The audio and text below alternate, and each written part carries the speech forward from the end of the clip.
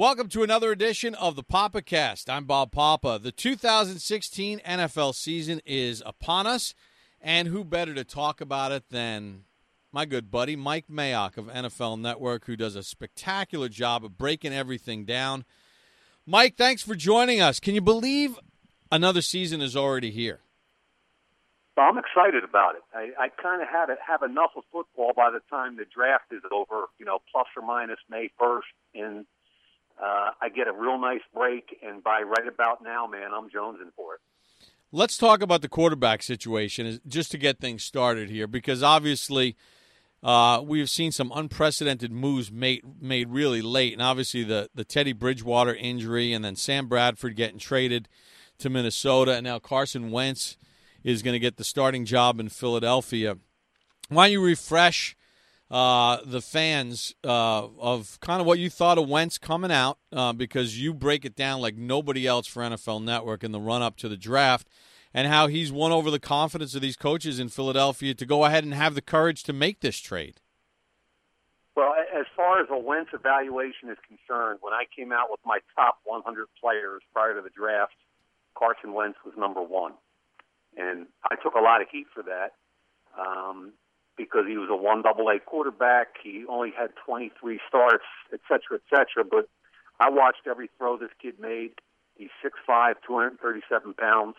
He's as impressive as it gets physically, but what really won me over were the intangibles, the leadership, the work ethic, the toughness, the intelligence. The kid never got a B in college, ever. He's the first one in. He's the last to leave. So when you're talking about first-round quarterbacks, Bob, where it's like a 50-50 hit or miss, I'd want to bet on a kid with all the intangibles, and he's got all of that. Now, is he ready to go day one? Well, he's going to make some mistakes, and he's got some growing pains, I'm sure, but I thought it was a heck of a move by the Eagles. I also thought it was a ballsy move by Minnesota. Let's talk about it from Minnesota's perspective. Sam Bradford, obviously his career arc has been that of a guy that hasn't been able to stay healthy. Finished strong last year. Are you a believer that Sam Bradford could come close to what people projected out of him and give Minnesota what they need? Because they got a good football team in a lot of other areas. Yeah, from a Bradford evaluation perspective, I'm where I was when he was coming out of Oklahoma, which is basically when he's healthy and protected, he's one of the more accurate quarterbacks I've seen. Now, there are two significant caveats there. And the first one, he was hurt a lot at Oklahoma, came out of college with a bad shoulder. So there were question marks about durability, which obviously has been the major stumbling block. And he started out with a bad football team in St. Louis, came to Philadelphia. They had an offensive line that was not even average.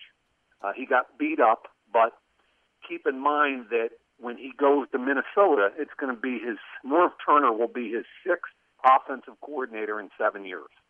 It takes a kid with an awful lot of intelligence and stubbornness to hang in there and do what he's done. So has he ever fulfilled that lofty expectation? No. But I think there's some extenuating circumstances, and point number one is he's got Adrian Peterson. He's got a really talented defense. Mike Zimmer is one of my favorite coaches in the NFL, and I think they'll game plan accordingly. And if this kid stays healthy, he gives them a chance. Which leads me to Jared Goff, and we go to that component of it. Should I be concerned, Mike, that a guy that the Rams moved heaven and earth for to bring in can't even push the starter, who's not even a frontline guy to start with? I thought that Goff would start week one. And when I scouted both players, Wentz and Goff, my belief was that Goff had over 1,000 more live reps than Wentz did in college as far as throwing the football.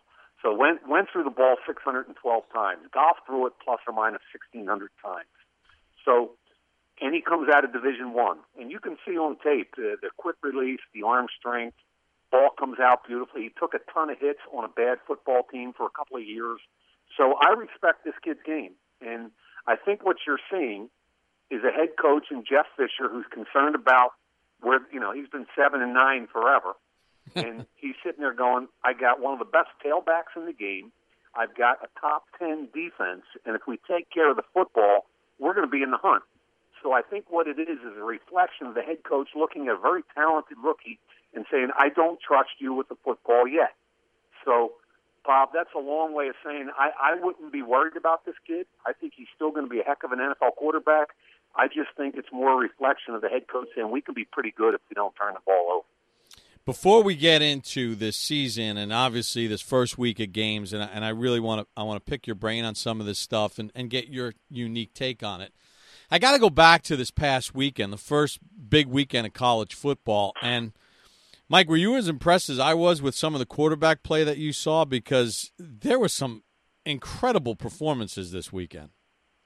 There really were. I mean, I thought the Texas win over Notre Dame was as good and entertaining a college football game as you're going to see. And in that game, I thought there were 4 high-quality quarterbacks that played. I mean, 3 of them were plus 235 to 250-pound athletes. The freshman played his tail off for Texas. Last night we had another freshman at Florida State take a beating early and come back and show what he's made of. I mean, I thought that kid played his tail off.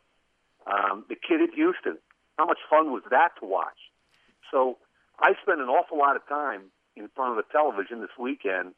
And, Chad Kelly, I got up this morning, and the first thing I did was put some tape on of him against LSU a year ago because I wanted to get a better feel for him than what I had just off the television last night. So, yeah, Bob, I enjoyed it as much as you did. I thought it was an awesome weekend for college football. When you break this stuff down, and I know your brain is always thinking about preparation for the next draft, and now we've got this whole college season, and it's unfolding.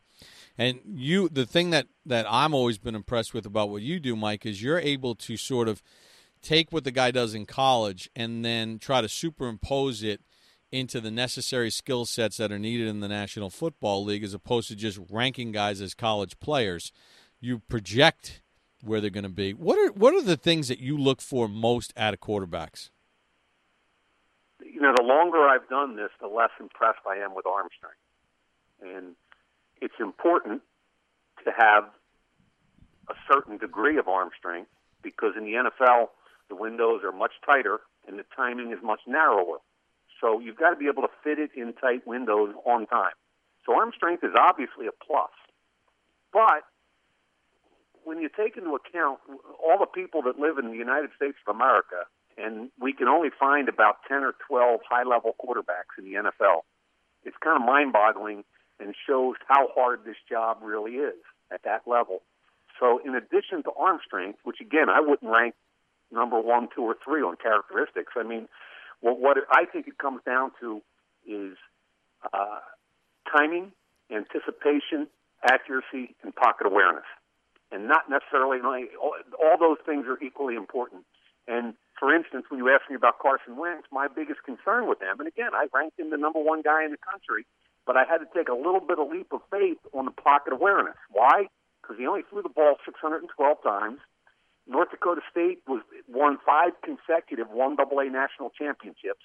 So they were a play-action team where he had a lot of room to throw the football. He didn't get hit as often as Goff did. So there's a little bit of a leap of faith there. But when you're looking at the quarterback position, you keep going back to pocket awareness, anticipation, accuracy, getting the ball out, understanding situational football. It's not just about arm strength. And to underscore that, the best pro day I was ever at in my life for a quarterback, the most impressive pro day I ever saw was Jamarcus Russell from LSU. And he didn't even last in the league a year as the number 1 overall pick. Mike, as we get ready for the start of the 2016 NFL season, Dallas Cowboys notwithstanding, you can look around the National Football League, and there are a lot of teams hunting and pecking, trying to figure out their offensive line. It seems to me that, and maybe I'm wrong in this assessment, and you would know a lot better than me, but offensive linemen used to be, or it felt like offensive linemen used to be kind of a sure thing as far as being able to project them into the NFL. It seems as if teams are having a little bit harder time figuring out which guys are good fits and production level. Is it because the game starting in the high school level has become so much more of a spread that there's just a lot of guys that are not able to make the adjustment or have a harder time making the adjustment to O-line play and what you need to do on the NFL level? I would agree that I think the number of misses amongst first-round offensive linemen has gone up, especially those guys in the top 10 who are considered the elite offensive linemen. And I think there are a lot of reasons, Bob, and one of them is spread offense. A lot of, let's take offensive tackles. A lot of college offensive tackles have never, in their entire careers, put their hand in the dirt. They're in a two-point stance in a spread system. They rarely are asked to do in college football what they will be asked or demanded to do in pro football. The run blocking in college football is a lot of just getting in the way of people. There's rarely a push and a physicality involved with it, not like the NFL. And then you get to the NFL, and every week it seems like there's another Von Miller coming at you. And from that perspective, it's a pass-first league now, the NFL. 20 years ago, it was 50-50, plus or minus. Now it's a pass-first league, and if you're not 330 pounds and a dancing ballerina, you got no shot at one-on-one. And I think a lot of these kids come into the NFL thinking they're pretty talented and they're 6'6" and 320 with good feet, but all of a sudden all these defensive coordinators are coming at them with stuff they've never seen before, and it's eye-opening. And I've watched a bunch of these talented tackles struggle the last couple of years. Kid from Auburn, Greg Robinson, is as gifted a tackle as I've seen physically, but they asked him to do nothing at Auburn, and that's not a shot at Auburn because their job's to win college football games, not develop kids for NFL careers. But I thought the kid was so gifted, but he didn't do anything anywhere equivalent to what he was going to be asked for by the St. Louis, now Los Angeles Rams. I'm hoping now, what is he, year 3, I think, for that kid. I'm hoping he takes off and becomes a top flight tackle. Season starts on Thursday night. The defending Super Bowl champions, minus Peyton Manning, minus Brock Osweiler, will be taking on the Carolina Panthers. Trevor Siemian was going to get the start here. Carolina comes in. They couldn't protect Cam Newton in the Super Bowl, but it's different teams. I mean, it's not the same. Make a case here for me of how you see this game playing out, Mike, and how does Carolina fix the protection issues? They had all offseason to figure it out. Are you confident that they can? It's a really good question, and I think if you learn anything, when you look at what they did offensively, they were the number 2 team in the league in running the football, and they were number 24 throwing the ball. So when they get behind early and have to throw the ball, and the play action pass isn't there, they can get exposed a little bit. So I really believe that A, they've got to run the ball. B, Kelvin Benjamin didn't play last year, and I was blown away with how efficient their offense was without a top-level wideout. So Kelvin Benjamin is back in that offense. I think you're going to see him try to be as physical as possible. Whenever Benjamin's got one-on-one with no safety help, I think Cam Newton trusts him that he can throw the ball, and Kelvin Benjamin wins those 50-50s. And then I think you just enjoy the two defenses. I mean, Denver's defense obviously was the best defense in the league by far in the playoffs going forward. Carolina's defense, what will be really interesting, Bob, is they drafted a couple of corners in the second and third round. James Bradbury from Samford, S-A-M, not Stanford, Samford, and this kid Worley from West Virginia, and they're going to start. And all the stuff about Josh Norman and their defensive backs, et cetera, at the end of the day, the best thing that happened to Carolina when Norman left, and they had Ben Wickery, he was their starting nickel last year, and he was on the PUP list at training camp. So these two kids have gotten every first-team rep since the OTAs, and it's really going to be fascinating to see how they're attacked, not just week 1, but early in the season by everybody, and how well they hold up. So I'm looking forward to this game. I think it's going to be a lot of fun on a whole bunch of different levels. Is it too simplistic to say because of the style of offense that Gary Kubiak wants to play, which is quarterback-friendly, that we could just expect Trevor Siemian to step in and function at a pretty high level? I'm guessing, and I don't know. I don't have anything to back it up. Everybody thought Sanchez was going to be the guy, and if you look at Sanchez's history, he's thrown just about as many interceptions as he has touchdown passes. So I think within that, it tells you something about where Gary Kubiak is, and that is with a great defense and a really good run game, what do you want your quarterback to do? Got to protect the football. And I think Paxton Lynch is not quite ready yet. I think he's the future. I don't think there's any doubt about that. But when you look at what Denver is and in the modern era of the Super Bowl, there's been Trent Dilfer and that unbelievable Baltimore defense. There's been Rob Johnson and that unbelievable Tampa Bay defense. And then last year, let's face it, with Peyton or without Peyton, the level of quarterback play in Denver was below average. And they won a Super Bowl with defense. So it's atypical, but I think Coach Kubiak is playing to his strength. Talking with Mike Mayock. Mike, are there as we look at the broad stroke here, are there a couple teams that are on your radar that you really expect to make a pretty strong move and a push this year to make a run in the postseason? I think everybody likes Oakland, and I think they should. I think the caveat there is that they're a really good, young, exciting team with, I think, one of the best young quarterbacks in football in Derek Carr.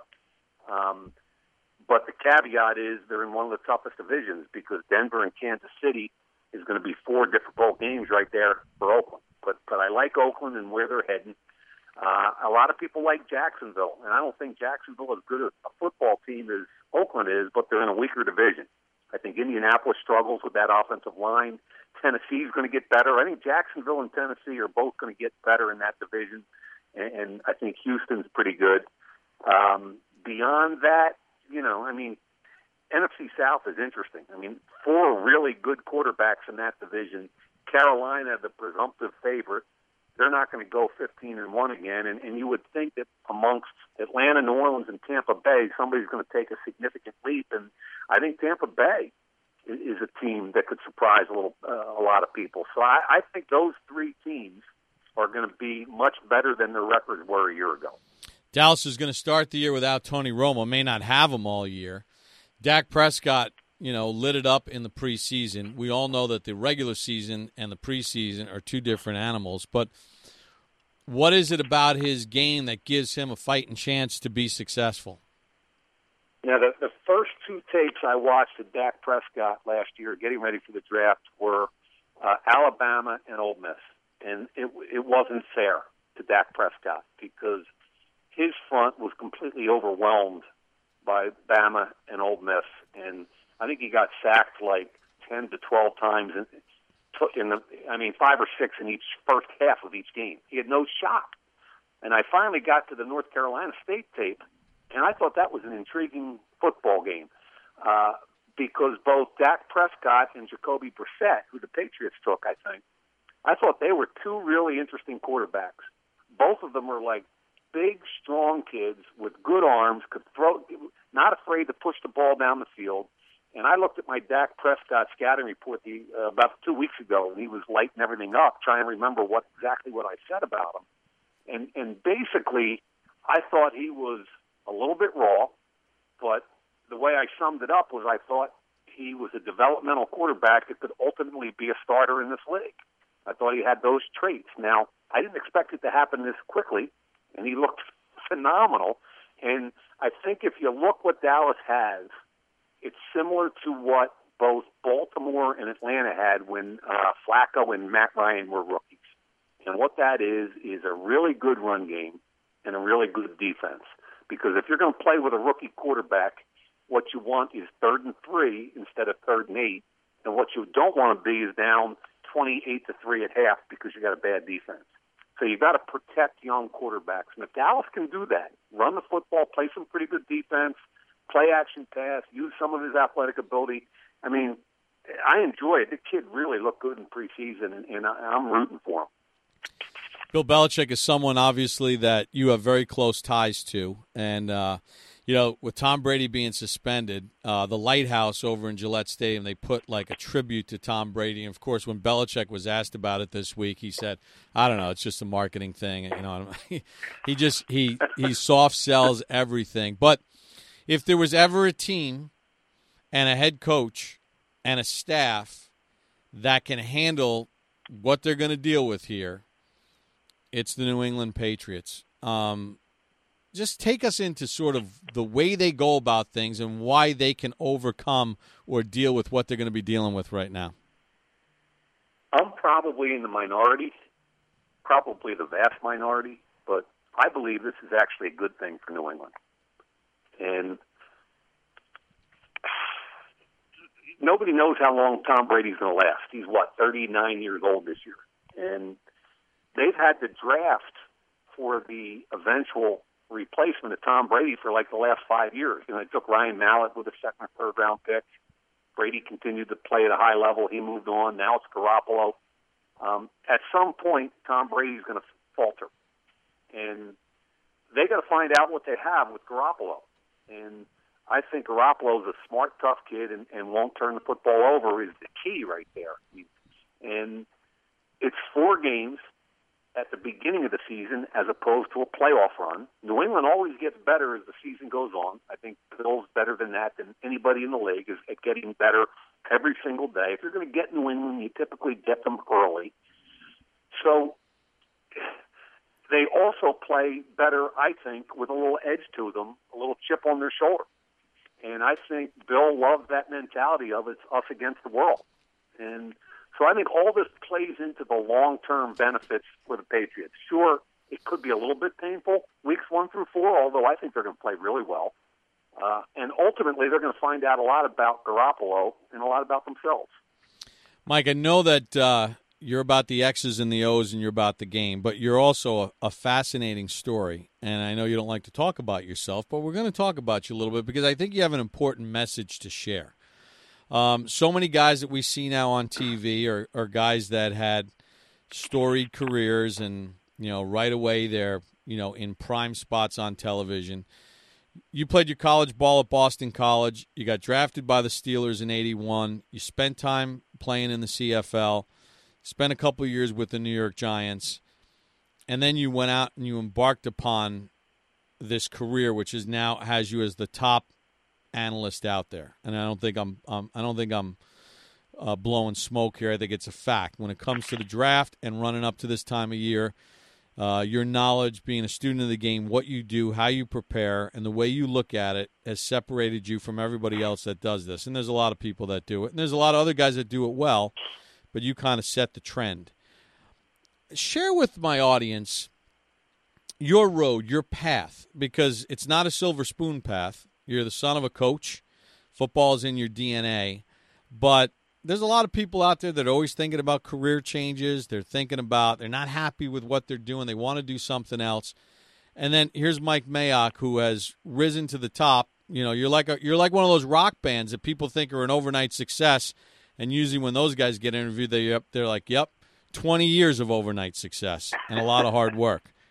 But just detail for the audience a little bit about your journey and how you've gotten to this point and what inspired you. Wow, you make a lot of points there, Bob. And I think the first one to be made is a lot of fans don't understand the politics behind hiring top-level analysts in football. I'll limit this to football. And basically, if you don't have the yellow Hall of Fame jacket, your odds at having a significant career in network television is almost non-existent. And if you're not a Hall of Fame player, you better be a perennial All-Pro and close to a Hall of Fame player, because I really think network executives connote big names with credibility. If we have XYZ Hall of Fame player on our pregame show or on our game telecast, man, we got credibility. Now, what I think happens is that a large percentage of the Hall of Fame guys figure they don't have to work that hard because they're pretty smart football people. And I happen to think a lot of them, not all of them, I think a lot of them mail it in.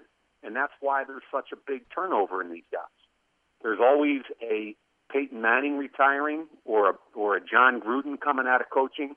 There's always somebody else coming along, and once some of these guys get through that 2 or 3 year cycle, and network executives like, that's all they got, huh? So now we're going to move on to the next guy. So if you're a guy like me who was a nobody as an NFL player, even though I might bring to the table the fact that I'm a coach's son, I've been watching film since I was 8 years old. It is in my DNA. I do love the sport with a passion. I might have more contacts than the rest of these guys. I might work those contacts harder. I might watch more film than all of them. It really doesn't matter to most network executives. They want the name.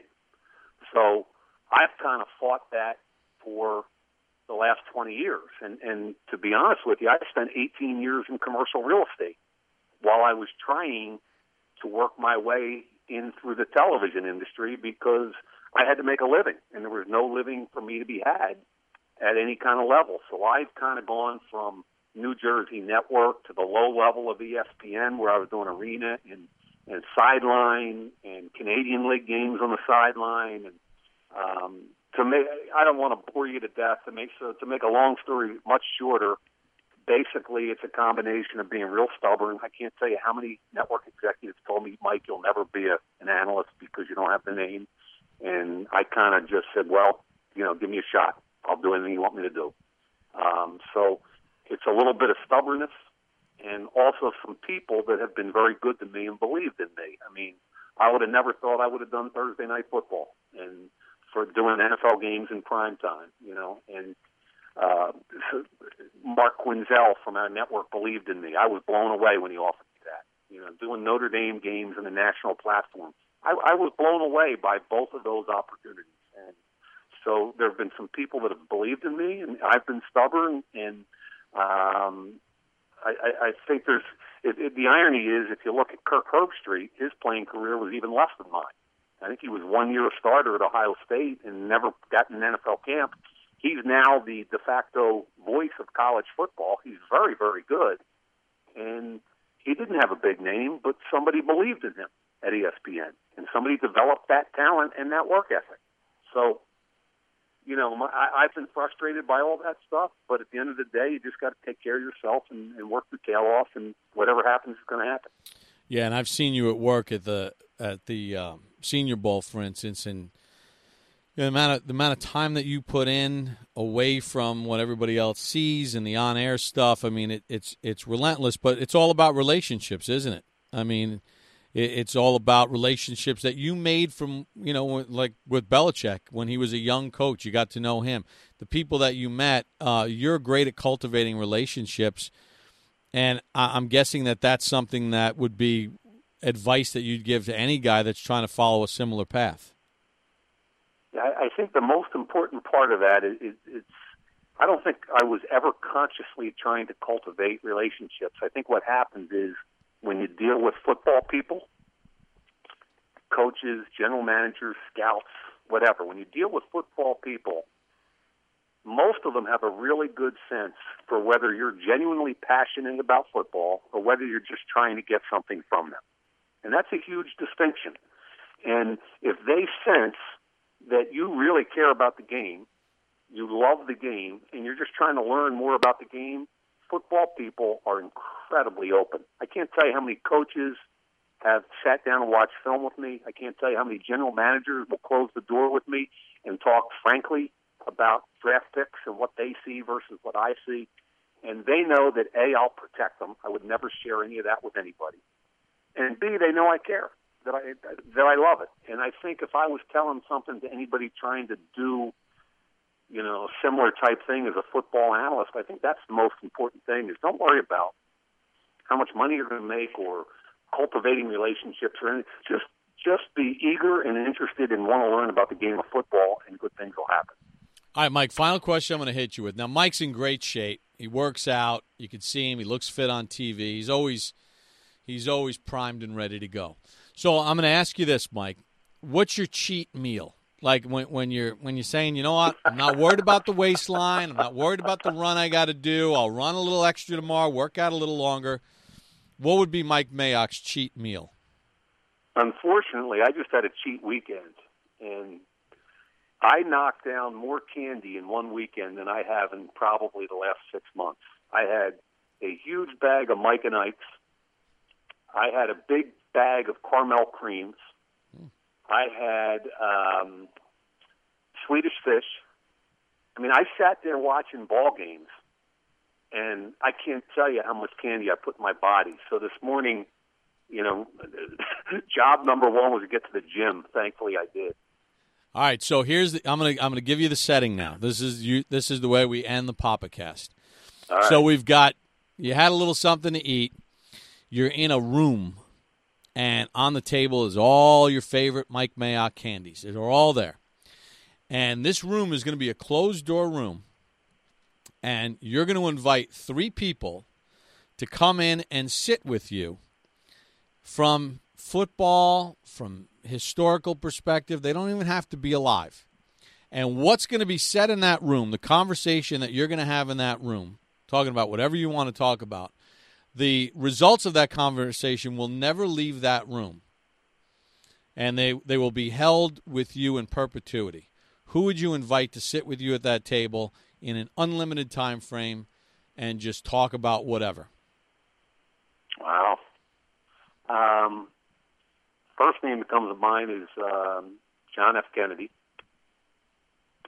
And I think, I was young when he was shot, and the fact that so many people talk about him and what he was trying to do with the United States at that particular time, and what was going on with us almost going to war, and the fact that people still talk about this guy so many years later. I would love to have a beer or a glass of wine, forget the candy, and just kind of figure out what made him tick, and a life lost way too young. That would certainly be one person. I think on the football side, I've read so much about Lombardi's Packers.